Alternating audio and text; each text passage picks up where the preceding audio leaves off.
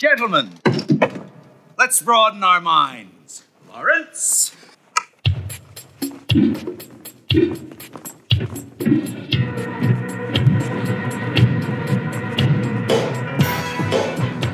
From Riverwalk Studio, this is the Cubic Shenanigans Warhammer Podcast. Welcome to the Cube. Hello, everyone, and welcome to episode 91 of the Cubic Shenanigans Warhammer Podcast. I am your host, Dan. And I'm Brendan. I almost forgot that. Oh, my God. You forgot who you were? Yeah. Cindy, make note of this. Anyway, this episode, Brendan, we got at least one thing we're going to talk about. And we might be talking about two things. We got something we're on Audible, as you said, right? Yeah, we're going to call an Audible based on how long we talk about the first thing. Yeah, so the first thing is Beasts of Chaos get ice picks, which is really cool. You know, as we've talked already. Well, there's the White Dwarf review. All right, so.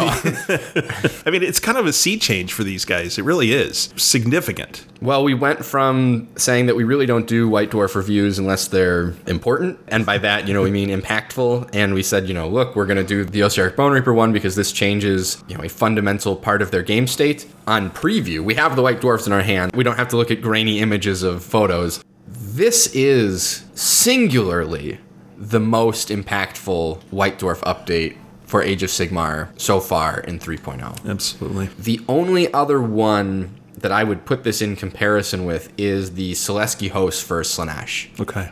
Back in 2.0. It's huge. Mm-hmm. It's going to take a bottom feeder army. I say that with love. I own a Beast of Chaos army, and I wish it was good. With all due respect to all of our listeners who have Beast armies. And it's going to be good. Mm-hmm. It is going to have a meaningful impact on tournament play. It is going to change and make decisions on what stuff is winning events. Great. That's great to hear. We're going to talk about that, and we're probably going to go a little bit further than just going over what's in the White Dwarf. Brendan put together a few lists. We're going to do a little bit more serious than others. Yeah, a little bit of list tech to talk about and try to show application of these things. We may or may not, as we said, call an audible and do something on event and tournament stuff. We'll see how we are for time and what we're doing. Mm-hmm. So that's it for this episode. And so with that, we're going to head on over to Whispers from the Warp.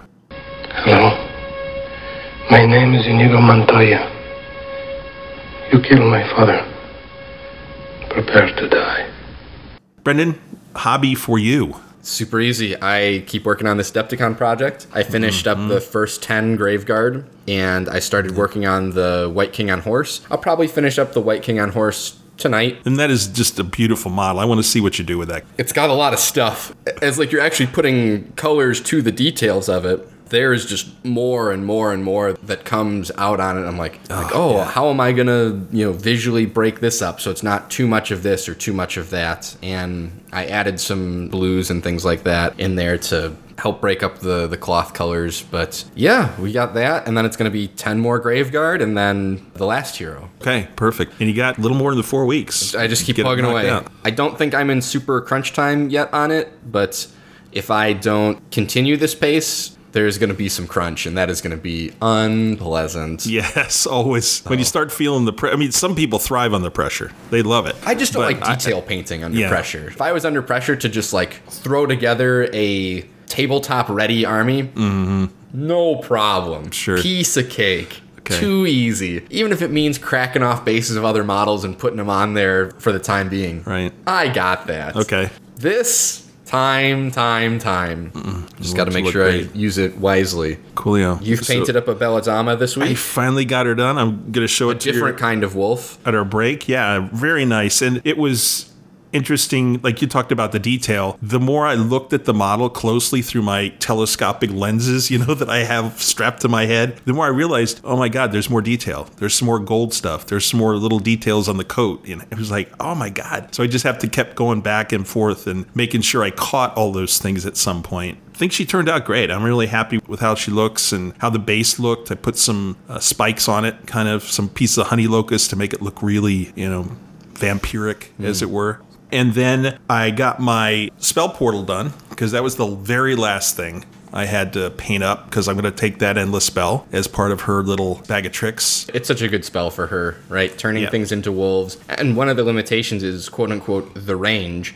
But, it's range 18, and when you chuck on a spell portal to it, you can pin some stuff that doesn't want to be pinned down. Yep, that's really helpful. So that's all done. Everything for Gibbering Dome is finished, which is great. And then I actually got my figs for Free Blades. So I built and primed 8 metal models, which are always lovely to do. A lot different than gluing together plastic. But those are all finished and primed and ready to paint. I've got a couple more coming, probably in the next week or so. And that's really my hobby project in the next couple weeks, is to try to get most of those done. Since it's not for Sigmar or any Warhammer thing, I'm probably going to keep the palette really small, because I would say on average probably 10 to 12 colors that I have on most of the models I paint. And this I'm going to try to keep to like 4 or 5 colors, make it real simple so I can just knock them out and not have to worry about them. I was thinking about how many colors I use for some stuff as I'm working on this Adepticon project. And I have maybe 6 browns that I use.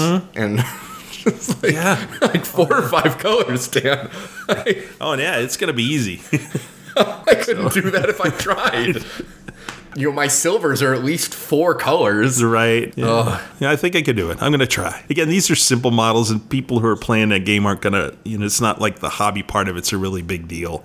So that'll be easy enough. And the exciting thing for me is, because, as we talked about last episode, we're moving. We're going to be heading out to another home, and I'm actually going to have my own hobby space, which is really, really nice for the first time in many years. I love this island that we record on. It's been amazing. I painted, 3 armies now, if I count my Soul Blight, because my daughters and my ghosts and now Soul Blight on this. Your Space Wolves? Yeah, my wolves that I had. Painted all those here, but it'll be nice to have your Soup Destruction Army. There's more than 3. Yeah, I guess it was. Yeah, 4 armies. It's really great that I'm going to have a place to, put my paints where they can just stay there all the time, and all the other things, and have a place to just leave my stuff and not have to move it, so that we can do other things on the workspace. So that'll be really, really cool. And I actually looked on Etsy at paint stations, because they have a whole bunch of MDF stuff, and ordered a few things. And so that's really, really cool, though. Great. And we're actually going to use the desk that we had in our kind of office here at the condo, where Cindy was working when she was working from home. And we're going to use that for my hobby. Cindy gets a space, though, right?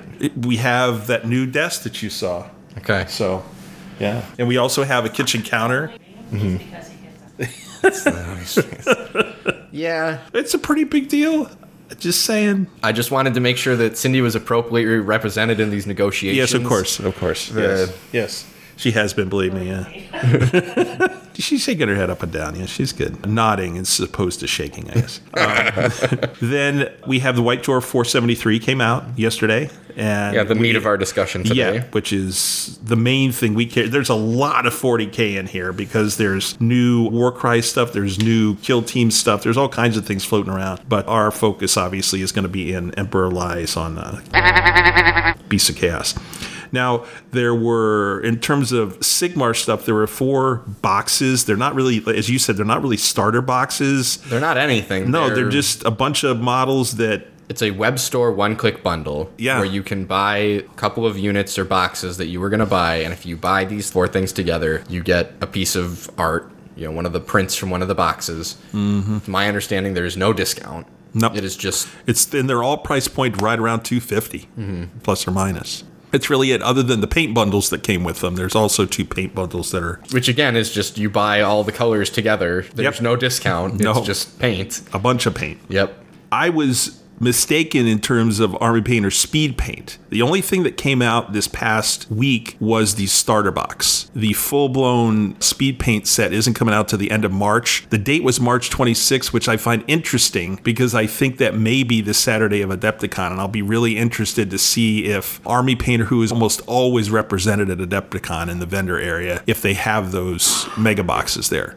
So that'll be interesting, and hopefully they will, but I'm definitely going to go out for the starter box and give those a try. Great. If I can find them. They're supposed to be in the stores. The other thing that was kind of a surprise online that's back online is Blackstone Fortress. Hasn't been there forever, and those who know about Blackstone Fortress realize that it was gone a long time ago. It's back online if you want to buy it. for some reason, which was kind of interesting to see. The Aldari rules, a bunch of those in 40K came out. There are ways to give Guardians invulnerable saves. It's almost like those Tau drones, but it's kind of the Eldar version of that. You get like a 5-up invul. And then the other thing that was kind of interesting is they can charge out of webways, which is if the enemy gets close enough to the webway, they can bring in and charge in the same time they come in. And the range doesn't matter or something. I can't remember exactly, Weird. but it's a weird... That's a cool mechanic. It is. It's really interesting, and there were different rules for different units that show how powerful they're going to be now, and lots of rend and lots of damage and things like that. So if you're an Eldari player, I'm sure it's a very exciting time. Total War Warhammer 3 has dropped. It has. Dropped 2 days ago. Have you picked it up or taken a look? Yep, Or I finished the prologue. Yep. Already, man. Now, is the same guy narrating it the same? Oh, yeah. Yeah, that's cool. Because Sean Barrett is the guy who's read several Warhammer books that I like, and a couple other series, kind of fantasy series. So I really like him. Yeah, very cool. And you're enjoying it so far? I finished the prologue. I have some storytelling issues I had with the prologue. I won't get into it because it's all spoiler based. No, you play Kislev, right? Isn't there? In the prologue, you play as Kislev, yes. Okay. Now, in the Total War Warhammer 3, you can play as Kislev, Grand Cathay, Demons of Chaos, all of the 4 Chaos, and I think if you buy it within the first week or you pre-order it, you get the Ogre DLC. Oh, cool. So my first campaign is going to be as the Ogres. And Ogres would be like Beastclaw and stuff like that as well. It would include all that. It's just Ogre. Everything. Yep. Okay. Very cool. Very cool. It's fantasy, so it's... Now, the one thing I saw that people were concerned about was the siege part of it seemed really complex, and some people were... It sure seems that way, yes. Concerned that you couldn't, simplify it, or obviously you can have... Can you still have the machine resolve it for you? Yeah. Okay, you could still do that if you wanted. Okay. Yeah. But that was the one thing. Otherwise, people were very high on it. The only thing you can't auto-resolve is quest battles, which is no different. Right. You still have to play those. Prologue had some very cool quest battle games, too, which I think was neat. And there are some parts of it that were just inordinately frustrating, where they recommend that you do the prologue even if you've played Total War Warhammer games before, and I was like, fine, whatever, I'll do it. But some of these things are these unskippable basic explanations of stuff. I was like, I wish I could turn this off. I was like, I know how to do this. I just want to see the things that are new that I don't know how to do. Right. And select the unit and right click to move forward. Oh, yeah. Move it here.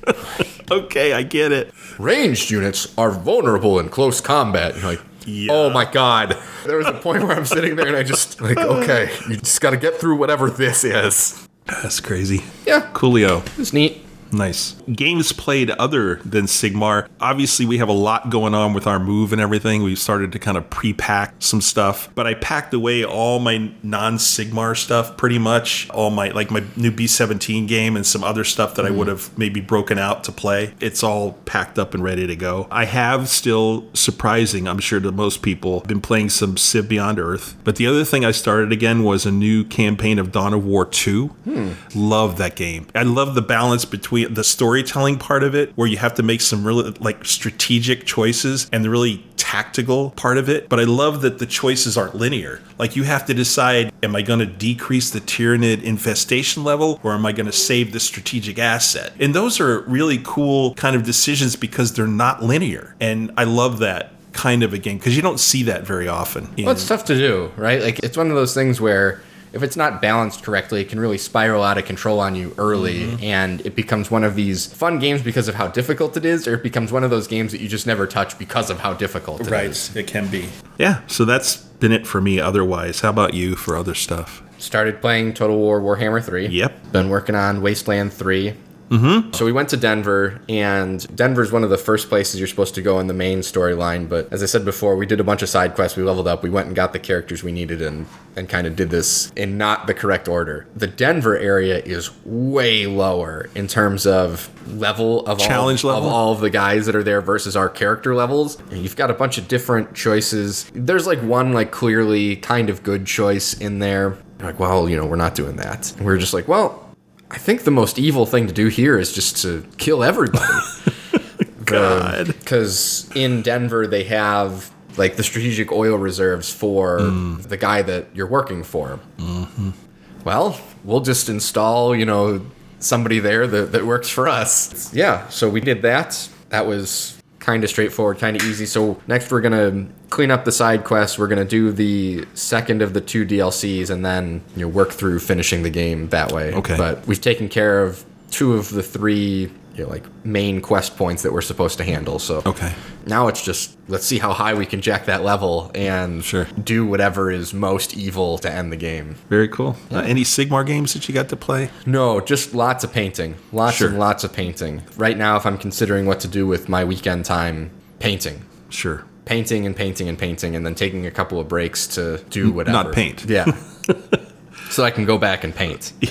Right. The only event thing that we're aware of right now is obviously Adepticon's a little more than 4 weeks out. Yep. And we're both getting ready for events we're playing in there. After that, I think really we've got, isn't like the main things are July. We start doing like indie, we do Midwest Meltdown, those kind of things, or? Yeah. The next thing I'm signed up for in terms of on the calendar is ATC in July. Oh, yeah. And that's it.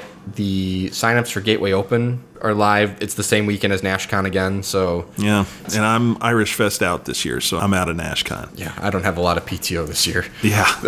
So... Priorities. We talked about that Yeah, offline. we do. That choice is personal versus game stuff. Yeah. Yeah. I can't think of anything. I really got to figure out when I'm going to have Bruce City this year. That's on the list. Not high on my list, but it's on my list right It's now. still thinking like general time frame, September sometime That's probably. my aim, yeah. Because you got a gap in there between August and October. That's about it. I mean, Right. There's not a lot of openings. All right. Then if that's it for Whispers, we are going to move on to Emperor Lies. Man, what are we, a team? No. We're a chemical mixture that makes chaos. We're a time bomb. We're back with Emperor Lies, and we are going to focus this part of the show on the Beasts of Chaos White Dwarf update. When we look at this, we're starting out, and really it's the Creatures of Chaos, the new monstrous rampages. I mean, that is where it starts. Right. Where do you think we should start? Should we start with I think you got to start with the Herdstone. Herdstone? Okay, let's do that. So the Herdstone got a new War Scroll, and actually in the White Dwarf, there's like a cardboard punch-out. That you can use basically, for of a it. War Scroll card. Yeah, which is great. I like that. Cool product. In addition to that cool new punch-out, you get a piece of terrain, which was good before. Now it's... Bonkers, as you like to say. It is game state altering. Yes. Only Beasts of Chaos can include this faction terrain. Cool, fair enough, makes sense. You set this up wholly within your territory, more than 3 from all objectives and all other terrain features. It's impassable, so you can't put models on it or anything like that. I'll start with maybe the less impactful of the 2 rules, because originally what the Herdstone used to do was it used to be an area of effect where you were immune to battle shock as a Beast of Chaos player, and it handed out a -1 save characteristic to anything that wasn't Beast of Chaos. And this aura expanded every turn. Every turn. The Locus of Savagery, after you set it up, its range is 12 inches, so you get a 6-inch increase off of what it was before. At the start of each battle round after the first, its range is increased by 6. Cool, fine, fantastic. If a friendly Beast of Chaos unit wholly within range of this feature fails a battle shock test, have the number of models that flee from that unit rounding down. Cool. In addition, if a friendly Beast of Chaos unit wholly within range of this terrain feature receives the rally command, you return 1 slain model to that unit for each 4-up instead of a 6. Whoa. Now, I'm just thinking of distances here. And after, at the start of the second battle round, this is going to be a 36-inch bubble. That's huge. When you think about the size of the board, that's a very significant area of effect for your army. It doesn't have to be right next to the Herdstone. Yeah, and obviously that's most beneficial to larger units of things. 4-up rally is pretty good versus a 6-up rally. And that's good for just any unit. Sure. But that's obviously most impactful to larger units. You already have super low bravery. It's a bummer that you're not immune to battle shock, but when you pair it with this other rule, it's probably a good thing that you're not outright immune. Of course. Because the other rule is the Entropic Lodestone. Improve the Rend characteristics of melee weapons used by all friendly Beasts of Chaos units on the battlefield by 1. From the start of the third battle round, improve the Rend characteristics of the melee weapons used by all friendly Beasts of Chaos units on the battlefield by 2 instead of 1. That's just insane. That's awesome. What this means is that if you are playing a Beast of Chaos army in the Beast of Chaos Allegiance in the book, you get a Herdstone for free. It's your terrain feature. That's how terrain features work. If that terrain feature is alive, so that means that somebody hasn't used the smash to rubble ability, which you would lose all of the abilities off of this. Right. Just like any piece of terrain. Your whole army gets an additional rend for free. Gores and your Ungors are rend 1. Your Bestigors are rend 2. Your Minotaurs are rend 2, rend 3. Your monsters are all rend 2. Your Doombull is rend 3. It's staggering, especially when you consider that part of what was so frustrating as Beasts of Chaos is your limited access to rend, right? You had things that had, rend 1 scattered throughout, which is good. But in the age of save stacking, you have a hard time getting through what you need to get through where and when you need to do it. Mm-hmm. Well, now you have as much as you want wherever you want. To have an Ungor Raider be Ren 2 in close combat, one of the wimpiest combat units in the army and thusly the game, to be Ren 2 late in the game is terrifying. If you have Bestigors, because there's summoning mechanics to this army as well, which would benefit from this, you summon in units of Bestigors later on in the game and they're coming in at Ren 3 by whatever it is that they run and charge into. By... Yeah, that's pretty it's crazy. Awesome. That's crazy. That alone should normally increase the price of your army. Typically, you are supposed to be paying for rend and other things that make your combat profile good. It's intrinsic in your points. Yeah. It should be, right? Yeah. That's part of an esoteric calculation that goes on in the game. Right. Fine. Your whole army just got rend 1 for free, and if it had rend 1, it's now valued at whatever Ren 2 is in that system. Mm-hmm. And as the game goes on, it's Ren 3. I'm not going to belabor this point much longer. But aside from Night Haunts... Yeah. Hooray. This is what I would put on the table as a deeply concerning prospect. Mm-hmm. Because it is not difficult for a Beast of Chaos player to field 100+ models in, dozens of units. Of course. It will not be a one-drop army. Let's just... No, I don't think you should ever aim for a one-drop army in Beasts of Chaos. Yeah. Under any circumstance. Right. You have ambushing. You have the ability to come off of board edges. You have the ability to surround. You have the ability to be fast. You have the ability to be in many places at once with, you'd say death by 1,000 cuts, but, if it's death by 1,000 steak knives, that's... Yeah, ice picks. Everybody's got one now. Yeah, that's a big deal because it changes the core of your army fundamentally. I mean, could you imagine Bone Splitters with Rend? Oh, that would just be obscene. That's what this is. Yeah. You just got Bone Splitters with Rend. Kind of a big deal. You do pick up additional monstrous rampages, which I think are nice.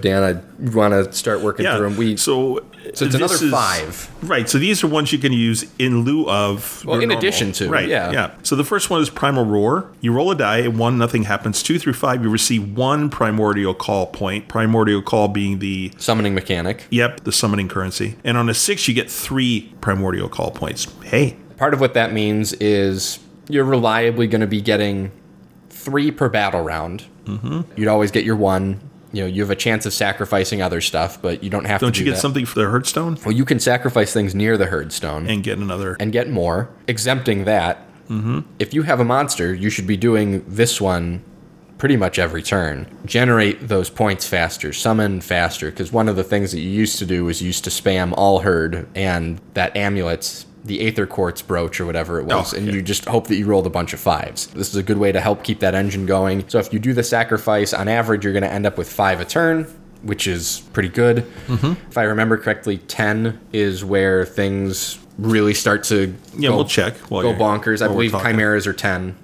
Free chimeras, yes please. That's quite a welcome prospect. So this is one more source for that currency. Well, it means that every 2 battle rounds, you can reliably summon something that's worth 10 points. Right, which is a chimera for on example. Average, right, yeah. So there's a different cadence that is going to occur. You could roll a bunch of 1s. You can roll a bunch of 1s on the sacrifice. You could also roll 6s. So all good. And great, no problem. The rest of these are all unit specific, which is a little different from most monstrous rampages. Mm-hmm. The first one is Gorgons. It's Feast on Flesh, and only a Gorgon can be picked to carry out this monstrous rampage. And the same unit can only carry out this monstrous rampage once per battle. Improve the rend characteristic of this model's melee weapons by 1 until the end of the following combat phase. Already realizing that they're going to have +1 or +2 to the rend. Yep. Oh, wow. Okay. In addition, until the end of the following combat phase, each time an enemy model is slain by an attack made by this model heals a number of wounds equal to the wounds characteristic of that slain model. Healing mechanic. Mm-hmm. Yeah, thank you very much. We'll take that. Very nice. Yeah, the only thing that's swingy with it is a lot of their stuff hits on 4s. You can fix that with a little command point. Yeah, make it 3s. The next one is a Sigor, who typically has something to do with magic, and in this case it does. It's called Devour Spell. Only a Sigor can be picked to carry out this rampage, not once per battle, whenever. Pick one endless spell within 6 inches of this model and roll 2d6. If the roll exceeds the casting value, the endless spell is dispelled. And this model heals a number of wounds equal to the 2d6 roll. Good stuff. Yeah, it's not bad. We'll take it. Most people take at least one endless spell. Not all the time, but a lot of but it people means you're do. taking a Sigor. They throw rocks. Nice. Okay. It throws a rock. Yeah, a rock. A big rock, though. One rock. One attack that hits on 4s and wounds on 2s. Awesome. Ooh. Okay. The next one is Entropic Miasma, and this is the Jabberslithe. Can only be used to do this monstrous rampage. You pick one enemy hero within 3 inches of this model and roll a die. 1, nothing happens. 2 through 5. Worsen the save characteristic of that hero by 1 until the end of the following combat phase. On a 6, you worsen the save characteristic by 2 until the end of the following combat phase. Pretty good. Yeah, not bad. And it's important that it's the save characteristic that gets worsened, not to the roll, because with the roll, you can offset it with All Out Defense and Mystic Shield and Best Day Ever and all that stuff. This is modifying the characteristic. Mm-hmm. Which means that if you worsen it by 1 and you're a 3-up, you're now a 4-up. Mm-hmm. And the best you can do from there is a 3-up. And then you throw all the rend up on top of it. Nice. The wording on that, I think, is very important. The next one, then, the last one, is for a Chimera. Mm-hmm. And it's Thricefold Savagery. 3 heads, Thricefold. Can be picked to carry out this monstrous rampage until the end of the following combat phase. Add 1 to the attacks characteristics of this model's melee weapons, but all attacks made with this model's melee weapons must target the same enemy unit. And the thing that's most interesting with that is there are 4 combat profiles that the Chimera has. Mm-hmm. So one of which starts at Rend 3. You mean starts at Rend 4? Well, if you take it in a Beast of Chaos army. Yeah, right, exactly.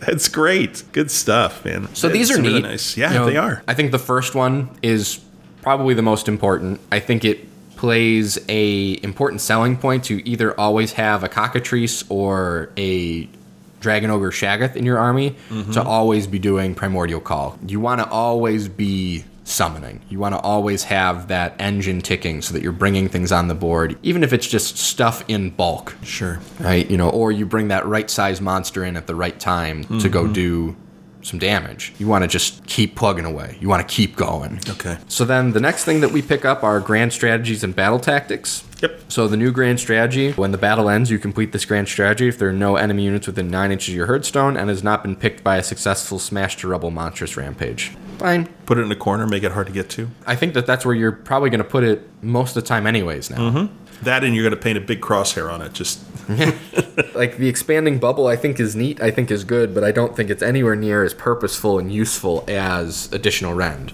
Yep. So it's an element of your army you want to keep alive anyways. I don't think it's a bad grand strategy. Your heroes are all squishy, your wizards are all squishy, all of your units are squishy. It's not a bad one. Mm-hmm. Is it the best one? I don't know. But unlike some of these other ones that we've seen where you just go, yeah, okay, cool. This one's worth considering. Yeah, I think it's worth thinking about. Okay. And then we pick up 3 battle tactics, Yep. 2 of which I really like. The first of which is In the Shadow of the Herdstone. You pick one enemy unit within 9 inches of your herdstone. You complete this battle tactic if that unit is destroyed during this turn, which you want to do anyways if they're near your herdstone. Sure. So next is Fury of the Wild. This is one of the ones I don't like. You can pick this battle tactic only in your first turn. You complete this battle tactic if the model picked to be your general and 2 or more other friendly Beasts of Chaos units are within 3 inches of an enemy unit at the end of this turn. You never want this. Sorry, never's a long time. You almost never want this. Okay. It means that whatever it is you didn't kill, it means that whatever it is that you have engaged with is probably going to beat you up next turn. Like, it doesn't matter if it's, a base of Nurglings. That base of Nurglings is probably going to take down some of your very squishy guys with them. Mm-hmm. It's also only in your first turn. Mm-hmm. Personally, I think you want to be largely pinning your opponent into their space and then attacking from all different angles with the right stuff at the right time. a surgical approach to pulling it apart. Instead of throwing your whole army into their whole army and just going, I have more dice than you, my stuff is more rend. Hopefully that will solve my problem for me. Sure. The last one is Wrath of the Warped Wilds. I really like this one. I think this is one that pretty much every Beast of Chaos player is going to use at some point during their game. Okay. Pick one objective controlled by your opponent. You complete this battle tactic if at the end of that turn, you control that objective and it is contested by any models in your army that were summoned with the Primordial Call battle trait. Perfect. You should have some of those. You just got to keep track of that. That's going to be important to you as a player to make sure that you have managed that correctly. Mark it somehow, yeah. To know which ones were summoned. And sometimes it's, my army didn't start with any monsters. The monsters were the things that were summoned. So, yeah, duh, obviously. But as far as what that means for match play, that's it. That's the only updates. You get, Path to Glory, you get a campaign in there. Yeah, cool, whatever. Right. Super fun. So, question then becomes, what does this mean for my army building future, right? Sure. Well, the good news is I think it's very difficult to build really bad Beasts of Chaos lists now. Okay. Hey, Ren solves a lot of issues. My perspective and my philosophy on Beasts of Chaos has been field as many units as possible in as small of chunks as possible. And in 3.0, now that there's a reinforcement cap, having big units I don't think really does anything for you anymore, because the big unit that was really useful was Ungor Raiders. Well, they can never be battle lines, so they can only be reinforced once, which means that they're 20s. Not super keen on that one.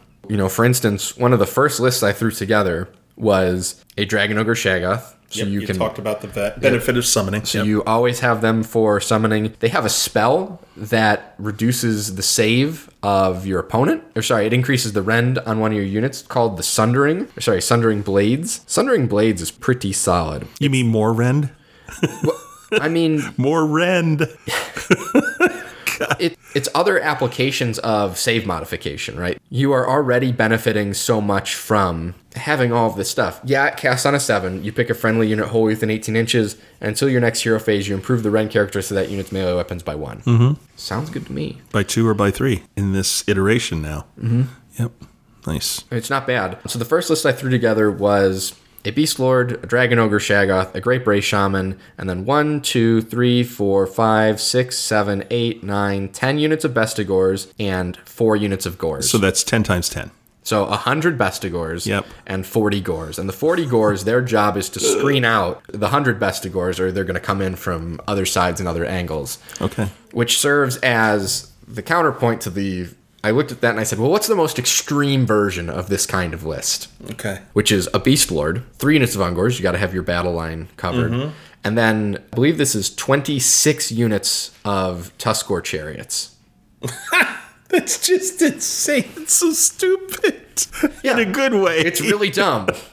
And your whole job with that list is to go out and be a parking lot. Right. Ungors and Gores are always battle line. The thing that changes is based on your general, which, if it's a Bray Shaman or a Wargore, Bestigors become battle line. It's a Doom Bull, it's Bullgors. It's Bullgors. Right. If it's a Dragon Ogre Shaggoth, it's Dragon Ogres. Right. And building around Bullgors and Minotaurs, things like that, is actually pretty good. If you take the foundation right now of a Minotaur army and you say to yourself, Doom Bull, 5 to 6 iterations of Minotaurs, you can either group... By Minotaurs, you mean... Bullgors. Bullgors, yeah. Okay. Group them up into, 1 reinforce. I would never go 2 reinforce on them. And really 1 is pushing it in my mind. There's value in having that kind of extra bulk around, you can make use of. But coherency limits you to 4 in base, basically. Yeah, that's fine. Yeah. But that's a decision that you acknowledge and understand on the front end. Right. I think with the new Minotaurs, you're almost always going axe and shield. Number 1, you have more attacks. It's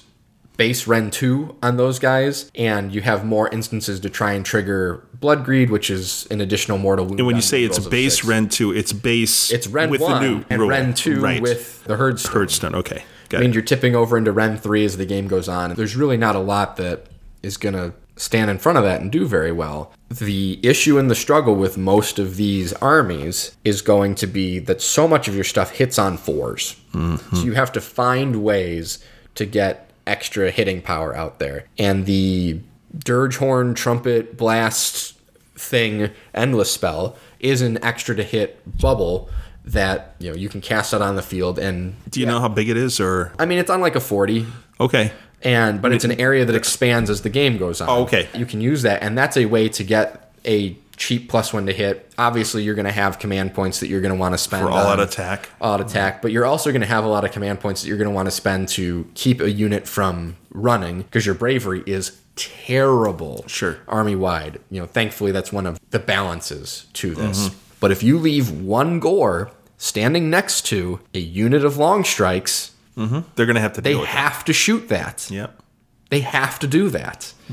That's probably not what... Well, 26 chariots or 10 units of bestigors, whatever, they are just going to flood the table, man. There's not going to be a whole lot of room to deep strike or to even move or maneuver. Yeah, and, philosophically, one of the things that when you're doing list building, I would say target 3 points in terms of drops. Either be a 1-drop, which is obviously the fewest drops that you can be.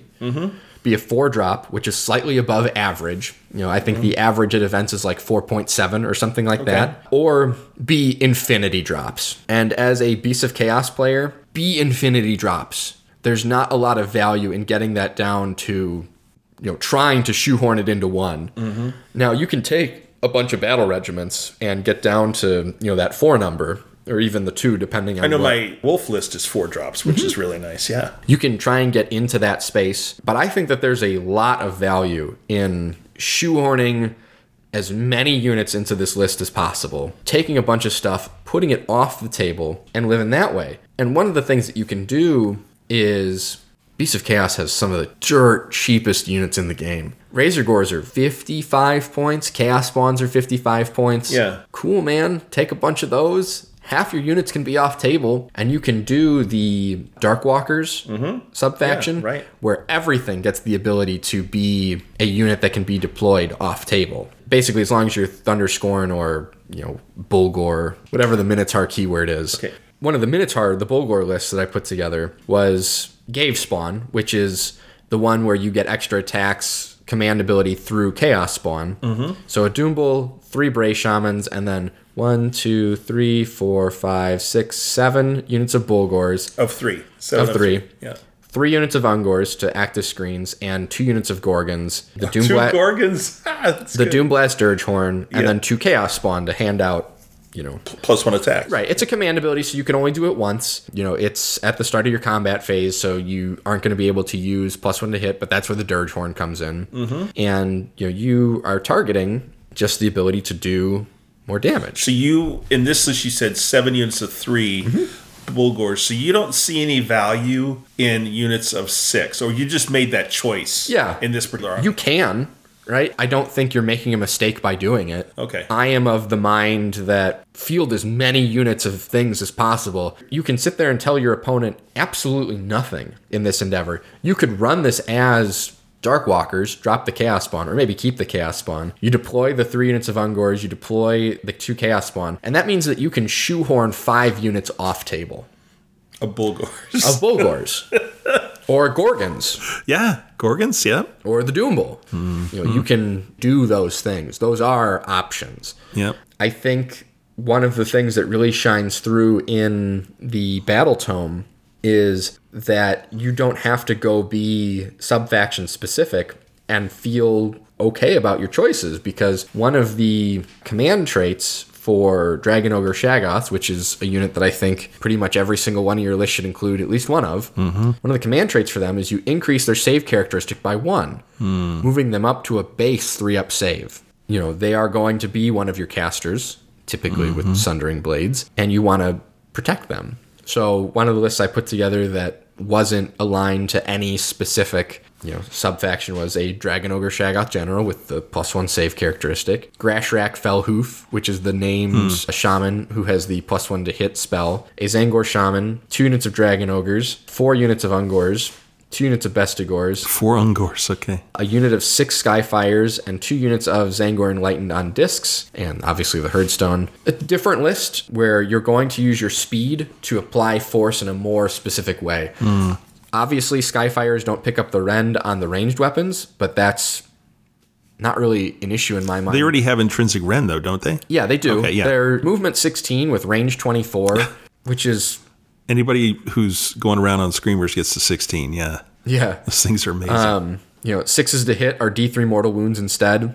That's probably one of the things that you're going to spend your all-out attack on. Obviously, in the shooting phase, You know, in combat, they're no slouches. The things they fly on are base Rend 1, which becomes Rend 2. They're D3 attacks apiece. It's not exactly a exciting prospect to be in combat with something like that, but that's where the ones on disc come in, where their spears are base Rend 1, which ticks up to Rend 2. You know, and obviously they have the same mount that they're working off of. Sure. Yeah, you have a lot of choices. I think if you leaned heavy into any of the kind of like the 3 lineages, you know, Gores, Bulgors, or Thunderscorn, I think you're making a perfectly fine choice. Okay. The Thunderscorn War Scrolls are the ones that are maybe the most disappointing out of all of them, you know, base without the Rend, because your choices, the one that starts with the Rend is the Draconic Warglaive, 2-inch range, 4 attack, 3x3s, Rend 1, damage 1.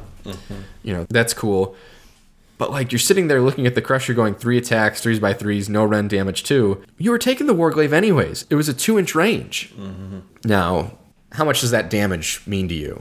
That's the question. You get free moves in the pregame. You get to reroll hit rolls of 1 while they're within range of the Dragon Ogre Shagos, because everything that's Thunderscorn gets a pregame move, which is pretty cool. They're not slow. You know, 8-inch move. They're elites. They're pretty beefy. Yeah, they're 5 wounds apiece. They're a 4-up save. Like, you know, they're 125 points apiece. That's not bad. No, not at all. My philosophy in list building to this so far has just been drown your opponent in bodies. Just go nuts. I think this is really exciting. If not for one thing, it's maybe I'm insane in saying this, but I think this White Dwarf update to Beasts of Chaos provides an interesting problem for Stormcast lists. Because it does all of the things that Stormcast lists don't want to deal with. It's a zillion bodies. You know, Stormcasts are very elite. Yes. They are great at destroying singular high-value targets. Yes. If I present to you dispersed low-value targets, what are you going to do? Yeah. Honestly. Well, it gives you a huge issue with target priority then, too. Yeah. Because you literally only have so many units to attack stuff with. Go ahead, attack my heroes. It does not matter. Yeah. Or attack my 10 Bestigors. Okay, fine. Right. Are you willing to make that 360-point exchange on my 135-point unit? Right.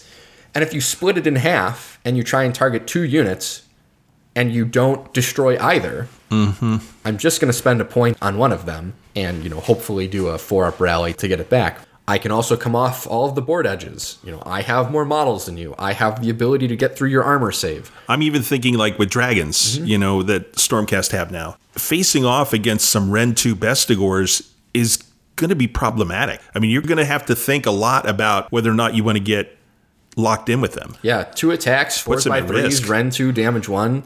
You're an extra attack off the charge. You know, you're probably going to spend an all-out attack or something on. And you're very mobile. Extremely. Because being run in charge, you get extra movement from being near Brave Shamans. You come off board edges. You can summon things later on throughout the game. A unit of 10 or even 2 units of 10 kill a dragon. Oh, yeah. You take that trade-off any day. I think you went from an army that was going to have a very difficult time winning events to one that I can see doing it, which is super cool. I think it would be interesting, you know, with a couple of the people who did well at LVO with their beast lists, what that picture would have been like today after this came out. Sure, and this isn't even to mention the things that you can ally in. Right. You know, where you can ally in a Mind Stealer Sphinx. Or a Demon Prince or something else. Yeah, gross. Yeah. So, and the other thing that's really nice here is the Herdstone used to impact the Demon Prince negatively. Now it doesn't. Yeah. That was always one of my frustrations, is I would have to keep my Khorne Demon Prince just ahead of the bubble so that he wasn't going to suffer from the reduced save. Yep. This is a big deal. Yep. It's a big enough deal to warrant, you know, one of the main segments of the show. Yeah.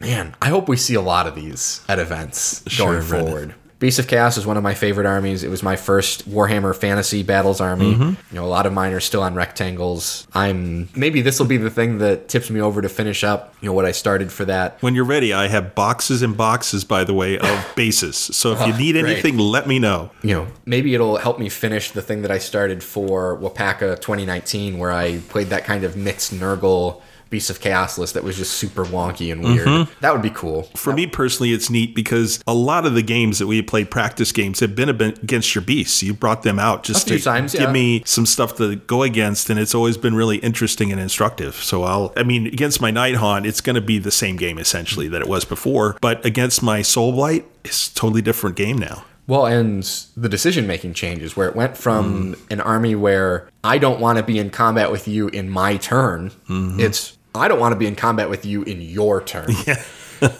Which changes the math, makes it interesting. Yeah. You can confidently look around, hoping to table opponents, all 3 sub-factions, and then the choice of a non-sub-faction, I think are good, meaningful choices, really all because they changed the Herdstone. Like, the Monstrous Rampages are cool, don't get me wrong. Right. The Primordial Call one, I think is great, I think is excellent, super helpful. If they didn't even have that, I don't know, I think we're still having the same conversation. Suddenly turns all of these units into pretty good ones. 26 chariots, where the guy on top is Ren 2, and, all the other dudes on it are Ren 1. Yeah. Good luck. That's just great, man. Yeah. So I wonder, let's see, how far away is Bruce City? I could crank that up to 39. Good luck. It'd be pretty cool. Just finding that many would be insane. Oh, boy. Oh, my. All right. I think you'd be getting the slow play warning just right at the start. Sure. I understand that this is only, because you'd have to have another battle line unit. Yeah, of course. That this is only 81 models. But please roll some of these together when you get the chance. That would be great. Thank you. Yeah, for sure. All right, man. That's that. That was very exciting stuff. So we finished here with Beasts of Chaos, looking great. What we're going to do then is move this episode into Scriptorium. And I think we're going to hold off a little bit on tournament planning. Yeah. We'll do it just a little bit before Adepticon, maybe as a lead-in, the things that go into it. Just because it's kind of tournament season is coming up. A lot of events, a lot of other things coming up. Also, we need to stretch content. We're just being honest here, listeners. We haven't had a new Battletome since Maggotkin. Water. Please, I need water. Okay, so we're going to move into Scriptorium. Etc., etc., etc. All right, Brendan, we got a couple of new releases coming up. Pretty interesting stuff. We have Sigismund, the Eternal Crusader. I'm very excited about this book because, first of all, he is the polar opposite of Rogel Dorn, who I can't stand. And the nice thing about Sigismund is, number one, he's somebody who has always been kind of on the side of people like Efreeti Keeler and Nathaniel Garrow and those folks who know there's this worship of the Emperor coming, and he's kind of secretly done it because he knows that Dorn does not like that whole worship of the Emperor thing that's coming up, and he was chastised by Dorn multiple times. In fact, in front of other people. I mean, just totally ripped him. And to have his story told from his perspective, I think will be really, really cool. And for those who are not aware, he was really the founder of the Black Templars. He kind of broke away from the Fists and formed his own Space Marine chapter. There's also a Kragnos book. I'm not really interested in that, but I'll bet you there are a whole lot of people who will be. So that will be very, very cool, telling his story and his effects on the mortal realms and what's going on. Big character. Major character. Big rules. A lot of people have the model somewhere. If not in a box, then on the table. Yeah. Then we have some re-releases as well. I know there's an Eisenhorn book coming out. There are a couple of models that are coming out. There's an Imperial Fist model. There's a Blood Angels model, both from the Heresy. So there's some other things coming out. There's maps and other stuff from Black Library. There's kind of a celebration going on, but Sigismund and Kragnos are the two, I think, most significant new releases. So what about your reads and stuffs? I finished listening to Fury of Magnus, which is something we actually talked about at the end of the last show. It was interesting. The first 30 minutes I had to re-listen to 2 or 3 times because it was just so weird and grindy. And at the end of it, I sat there to myself. I said, I retained none of whatever it is that just occurred. And I listened to it the second time and I was like, okay, I think I get a little bit more of what's going on. And the third time I was like, I still don't totally get what's happening here, but we'll plug on and it is what it is. While I've been painting, I've been rewatching Succession, because it's something that I already kind of know.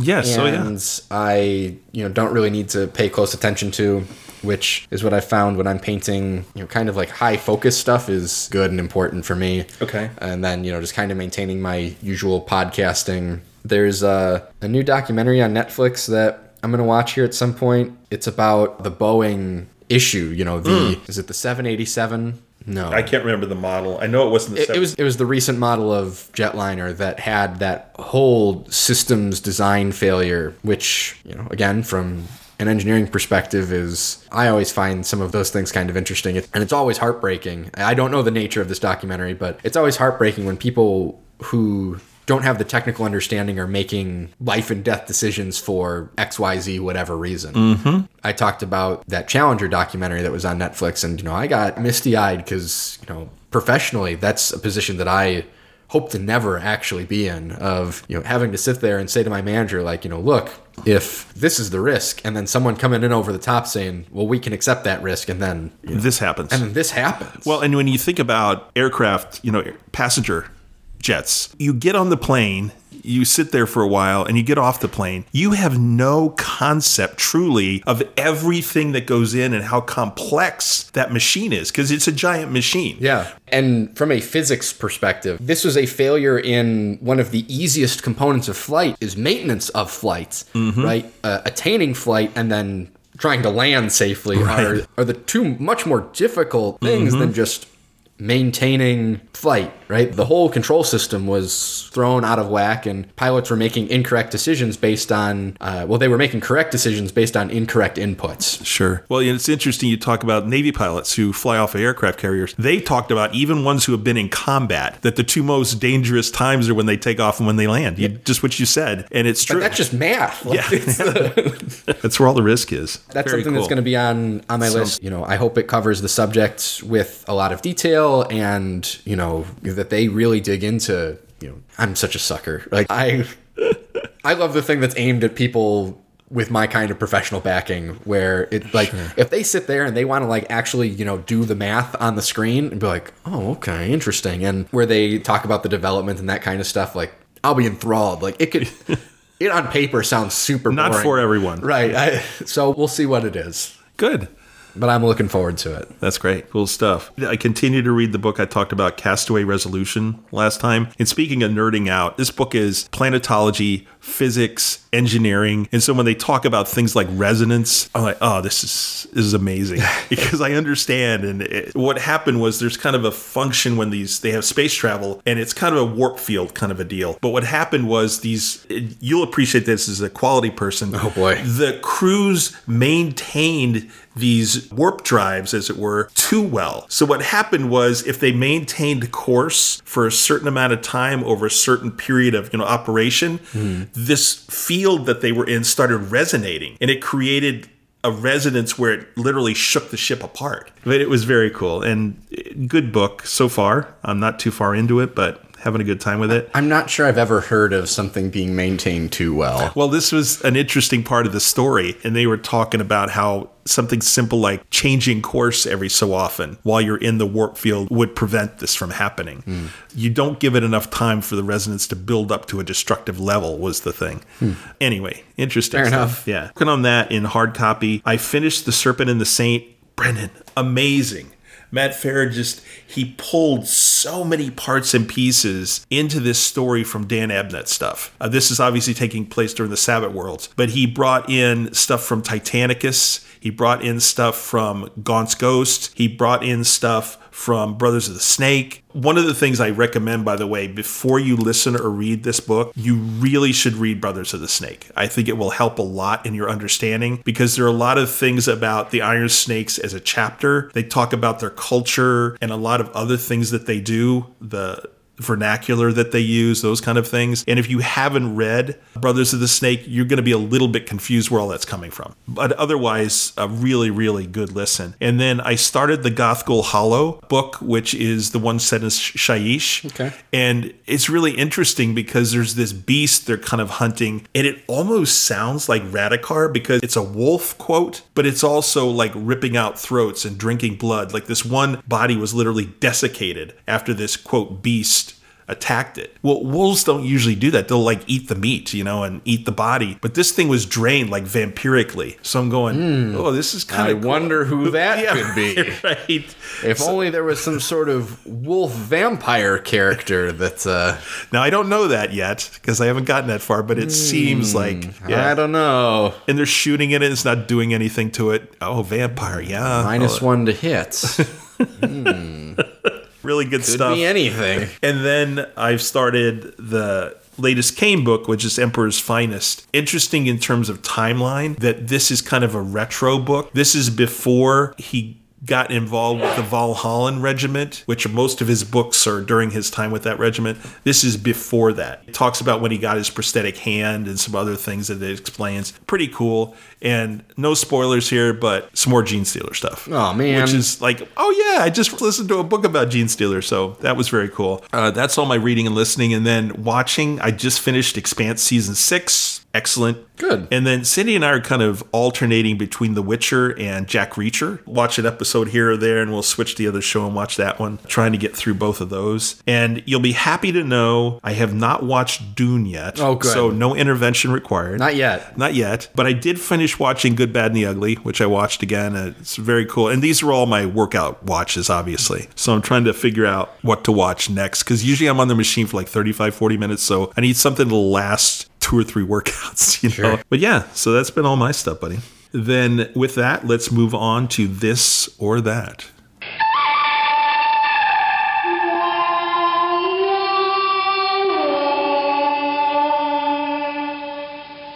All right, we're coming back. Who goes first? I don't know. Okay, I'm going to go first. Okay. All right. First 2 questions are Sigmar questions. Okay. Good. They're so both mine. They're both related to Beasts of Chaos. Okay. And the first one is, do you think, I know you put some lists together for us in this episode, but do you think you would prefer if you had to make a choice between lots of bodies or big guys? In other words, like dragon ogres or bulgors or lots of gores? What do you think would be your preference in terms of playstyle? I think part of what informs my decision is I much prefer the Brayherd stuff. Mm-hmm. Like aesthetically, lore-wise, models, I like that better. I think your ceiling is probably a little bit higher competitively with the bulgors. But given the choice, I'd play the flood the board, bunch of Brayherd stuff. I'm over here. Good luck. Come get me. Okay. All right. The second one is you are in the midst of painting and constructing your Hedonites army. Yep. We'll get there someday. Yeah. It's on the side because right now I'm doing the Adepticon stuff. And you already have a beast army on the table. You may fine-tune some things, but given a choice again, would you play at your next event where you will have both armies ready? Would you play beasts or Hedonites at your next competitive event? Probably beasts. The thing that I find compelling about Hedonites right now is that it doesn't feel like an army book that has been solved. There's been a couple of people that have had some good finishes with them, but they are incredibly super talented players, running the lists that fit, their style versus what they expect the meta to be. Mm-hmm. Obviously, credit where credit's due in those respects, but there doesn't feel like a fixed known solution with Hedonites. Okay. That's what has my attention right now. All right. You're going to buy a car. Oh, boy. No, thank you. Are you going to buy a foreign or domestic vehicle? Well, I used to work in the automotive industry, and I can tell you all of the cars that are American-made that you don't want to buy. So I will continue with buying my brands of Toyota vehicles. Okay. If for no reason, I've seen how the sausage is made here, and no thanks, I'm good. Okay. That's fair enough. The next question is a pizza question. Oh, okay. Do we do thin crust or we do hand tossed for pizza? Regular crust or thin crust? Yeah, it really depends, which is not a great answer. I think I grew up in and around Chicago, so Chicago-style thin crust pizza is the most common kind of pizza I'll eat. Like the Rosati's that I'll get. Yeah. The regular hand toss like Domino's or Pizza Hut or whatever, I've always viewed that as just kind of cheap pizza. Yeah. It's not the regular pizza I get or the special pizza I get, which is obviously deep dish pizza. Oh, yes. That's special occasion pizza. Yeah. Thankfully my favorite pizza place in Milwaukee delivers out, to my area, which I can't believe. And that's New York style pizza. And so. Cool. All right. Yeah. Fair enough. The last question then is, you're going to get a pet finally. Okay. Are you going to get a dog? Are you're going to get a cat. Well, considering I'm so allergic to cats that in an enclosed space for prolonged periods of time, I could be placed in a hospital. I think my answer is dogs. Okay, good. Good stuff. Yeah. All right. I don't understand the reason at all, but okay. Yeah. Okay. Weird choice, Brendan. All right, buddy. That's it for me. Okay. So mine is 2 Warhammer questions, a sports question, and 2 moving related questions. Okay. All right. We'll start with the Warhammer questions. What's your favorite new Rampage of the 5? Oh, man. I have to look. Darn you. I got it marked, at least. The favorite monstrous Rampage, huh? Yeah. Oh, man. I'm going to have to go back here. Oh, okay. I always have liked in the Beast Armies Chimeras.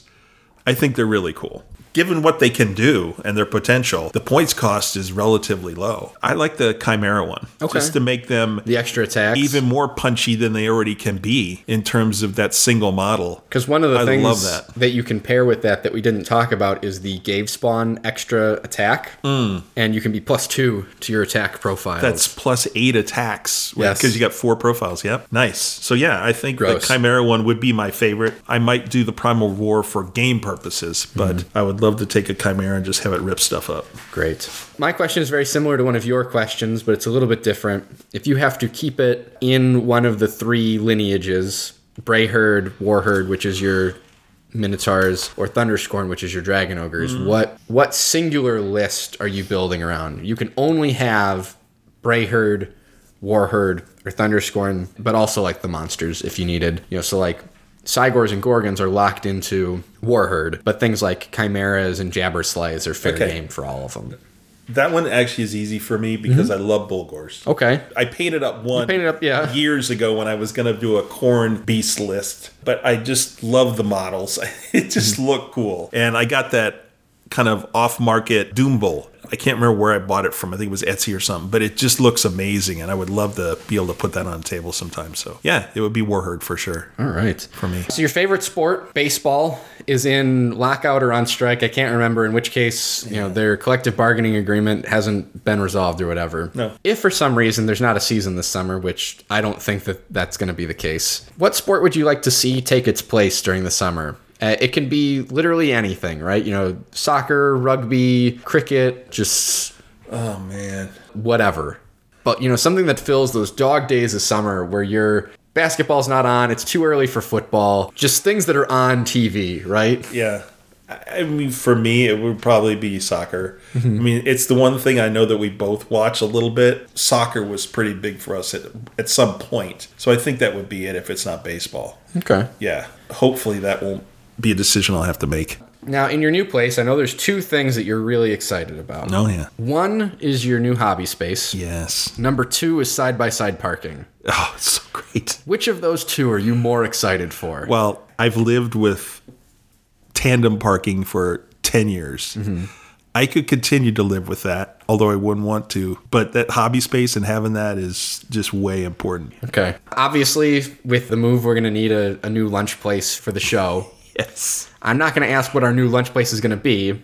I'm going to ask if you could have a dream lunch place nearby, what would it be? I love how over time the this or that has just evolved into just open-ended questions. Yes. It's usually my fault, too. And that's okay. We can live with that. People are used to it now. I don't know. I've eaten at the Cluckery a couple times. The chicken place, the new chicken place. Yeah, I got it for dinner that one time. But we've eaten there. I mean, Cindy and I like you went over there. Yeah, and it was really good. I think I'd like to have that closer. That would be kind of cool. So I think it would be that. Okay. Yeah. I mean, chicken and tater tots. How can you go wrong with that? I didn't realize it was so tough to screw up mac and cheese, but I just don't think that their mac and cheese is very good. Yeah. I don't know how you do that. It's pretty hard. So that's it. Okay. That's it for questions. So we are going to move on to show close. There is something going on around here. Something you may not even know about. Brendan, do we have any Sunday announcements? Not yet. Okay. Keep waiting for the Battletome. Yeah. Sometime in March. We know this is going to happen. Hopefully pre-Adepticon. Hopefully. Personally, I'm okay if it doesn't. Because that's a set of rules that I don't have to learn. We'll make it work, yeah. New stuff at this point in the recording cycle. Next episode, then, what we're going to do is probably... Tournament planning. Talk about tournament planning and all the things that go into it and all the little pieces and parts. And even if you're not interested in it, I think it'll be insightful for you because we're going to be talking, obviously, with Brendan, who has planned and executed tournaments before. A few. And you may...